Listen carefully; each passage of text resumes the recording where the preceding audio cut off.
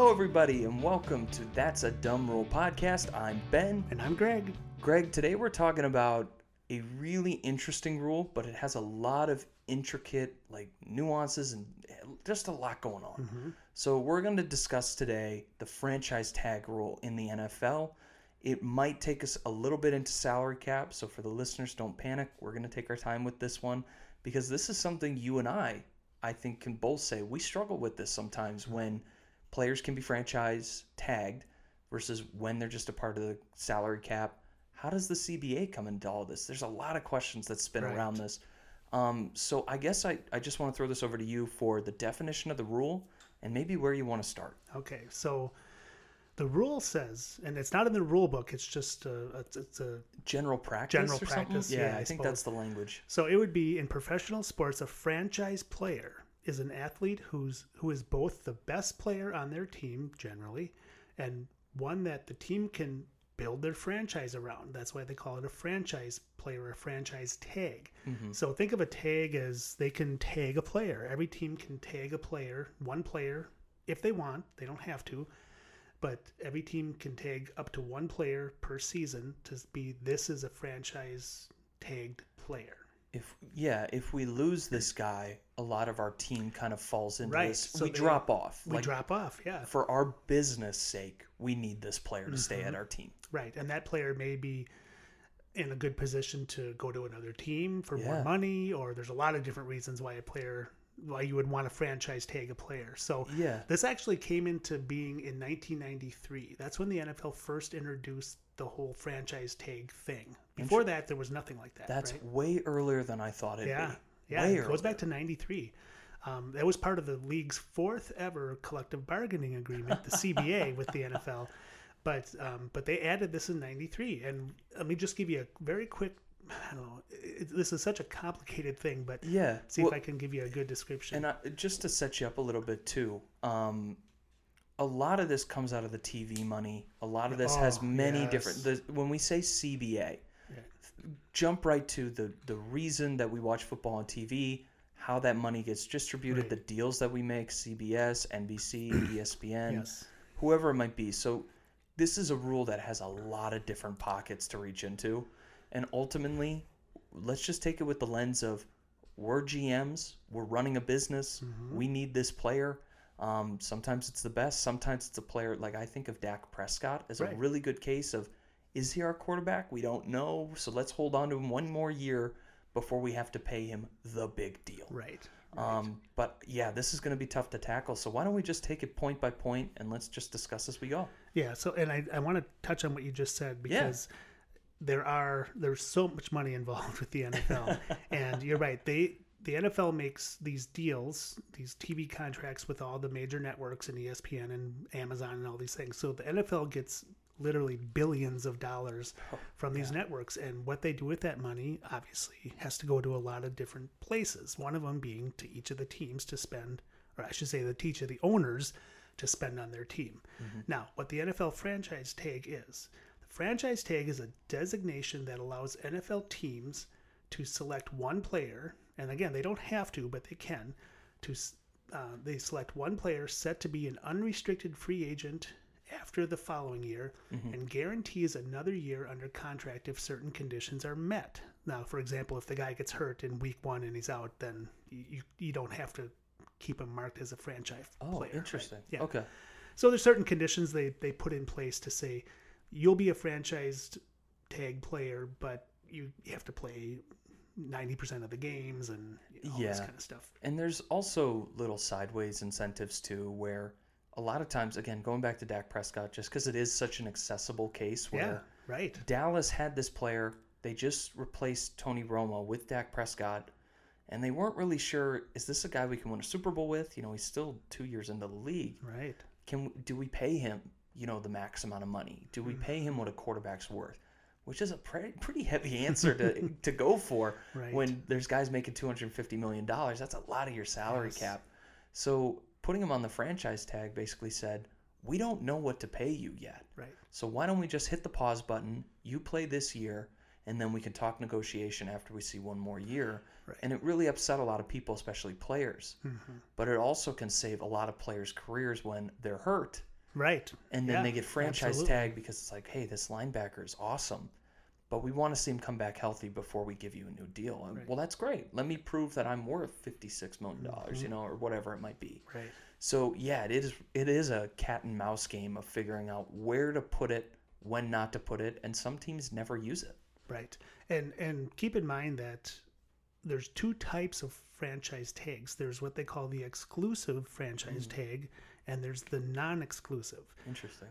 They're basically the same, but the main difference between the two is the incorporation of salary versus cap hit. Now, when let's talk about the exclusive one, because that is usually a better indicator of what happens. So, in an exclusive NFL franchise tagged player, Dak Prescott, for example, teams must offer the selected player a 1-year contract, no less than either the average of the top 5 salaries at that player's position based on April of the current year, or 120% of the player's previous salary, whichever is greater.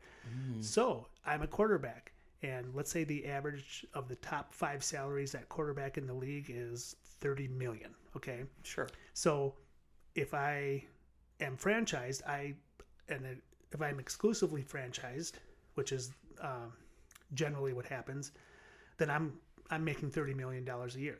Yes. Now, if you are not franchised, you run the risk, right? If I'm a player, I'm like, well, gee, I can go to this team and make $40 million. Exactly. Okay. Yeah. But so there's a lot of back and forth. Or like you're saying, if the player gets hurt, they may want to be like, well, I can't get anything out on the market now, but if you franchise me, at least I'm guaranteed the $30 million, and hopefully I'll come back, and then we can make the big deal. Yeah, right? And I can play and prove that I'm worth a little bit more than my previous contract. Right. So there's a lot that goes to whether you're exclusively or non-exclusively franchised.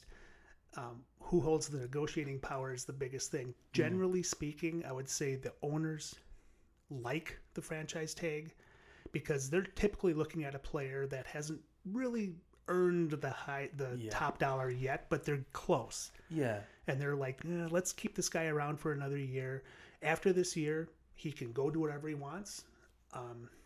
But maybe he has a great year. Maybe he has a terrible year. Yeah, exactly. So, it really is like a trial. It's really a trial. It's saying, let's put everything on hold for a year. That's really the best way to think of it. Yeah, and it feels like, and correct me if I'm wrong here too, it feels like this is getting used far more on, and I'm going to say this lightly, the positions of interest. Right. Quarterback, defensive end, defensive line. Sometimes you'll get a wide receiver on this. Running backs we really don't see just because of the mass amount of running backs out there. Yep. Sometimes we'll see like a really good interior lineman on an offensive line. Yep. Just because, again, did they live up to expectation to get the max deal and be paid like a top 5 player? Well, maybe they're not a top 5 player, and we want to see if they develop into that with one more year. But honestly, teams really just use this as a pin to hold everything in place to make sure, do we need to replace you or go out on the market and get ourselves something better that matches our roster? Or do we let you, or do we pay you and let you man the helm of our multi-billion-dollar franchise? Right. It's a really tough decision. So again, think of it like a pause button for a lot of folks. It's really a pause button more than anything else. And yes, you're right. It's always the high-profile positions, right? Quarterback, wide receiver, defensive line, maybe a running back, but that's pretty rare. It's rare. Corners sometimes, because corners for a while were really tough to find. Right. Still are, I should say, but like high end, you're usually putting a superstar or a to-be superstar on this. Yep. And we've seen it used in weird ways, but we can talk about that later. Yeah, so one question that comes up is how many times can you franchise a player? Can you do it 2 years in a row? Yes, you can. It's not a good idea because what I talked about before where the player is going to get either the average of the top 5 salaries or 120% of their previous year's salary. Mm-hmm. If you franchise a player 2 years in a row, the second year that 120% goes up to 144%. Wow. So you got to really want that player on your team to franchise them 2 years in a row. So anyway, it's rare that you would ever see that, but I suppose you could. It's definitely one of those situations because this is the only time it feels like it comes up in the news a lot is when somebody is on threat to be signed twice in a row. Right. Players hate it because in the NFL, obviously, the end of the career is only a hit away. Mm-hmm. So if you get knocked out or if you have a falling out with football during your tagged year, right, well, then you're not going to get that second contract. You're not going to see anything followed up with the following year, right? You only get paid for that 1 year. Mm-hmm. If you're a football player, you want guaranteed money stretched over 4 to 5 years to make sure you have some sort of stability in your life financially. And we're talking about millions of dollars. Mm-hmm. So players don't want to be signed twice in a row because it gives them no financial future. Right. I would say at a high level, players don't like it. Owners like it. Yes. Because they can build their team around this guy. They know he's not going anywhere. Yes, he may bail after a year or two, whatever, but at least right now is our chance to win the Super Bowl, whatever. Yeah. But I would say, generally speaking, players are not big fans of the franchise. So let me just get into some numbers here. So in 2021, 10 players were tagged. So keep in mind, there's 32 teams. So 22 of them didn't use the franchise tag at all. 10 of them were tagged, 4 defensive players, 6 offensive players, headlined by Dallas Cowboys quarterback Dak Prescott, like we just talked about. Yeah. So he was actually signed to his second straight franchise tag. Which was huge news. It was crazy. For a quarterback, for a quarterback. But he was hurt, and Jerry Jones said, you know what, I'm going to keep this guy around because I think he can, take us to the Super Bowl, and we'll see if that happens. But but again, keep in mind, quarterback, right? So he was signed to his second straight franchise tag for $37.7 million. So that's, and I don't know if that's the average of the top 5 or if that was his previous year's salary at 120%. Either way, a lot of money, right? Yeah. So anyway, so just looking at some of the numbers here, quarterback $29.5 million. These are the estimates for the 2022 franchise tag. So coming into this season that we just had, these were the top 5 salaries, the average of the top 5 salaries by position. Quarterback, almost $30 million. Linebacker, almost $19 million. Wow. Wide receiver, $19 million. Defensive end, $18 million. This is not chump change. This is big time money. So, yes. But again, these players, they're looking at this saying, I'm worth way more than $29.5 million a year. Why are you franchising me? And the bet that the players hope is that they have a great year, and then they go back to the owner and say, okay, instead of $30 million, I want $50 million a year. Yeah, right? Over 3 years, or I want $150 million over 5 years. Right.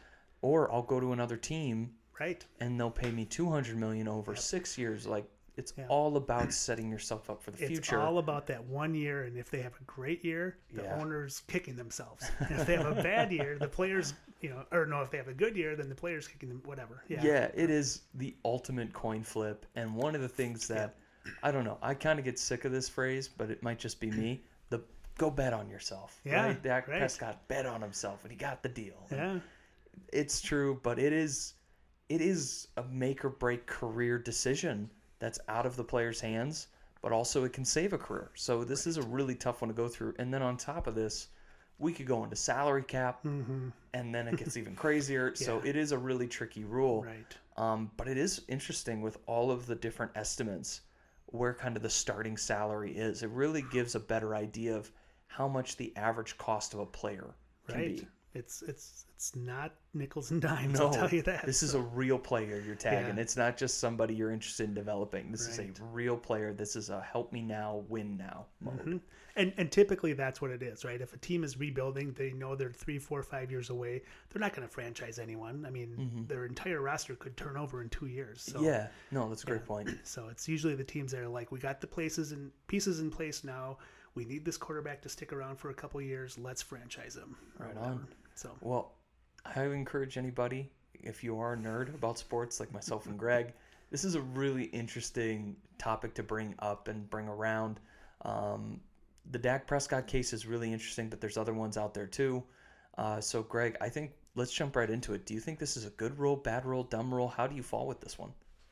I think it's a dumb rule. I don't like the franchise tag thing at all. I know it can go on either side. It's probably balanced if you look at the whole who benefits either way.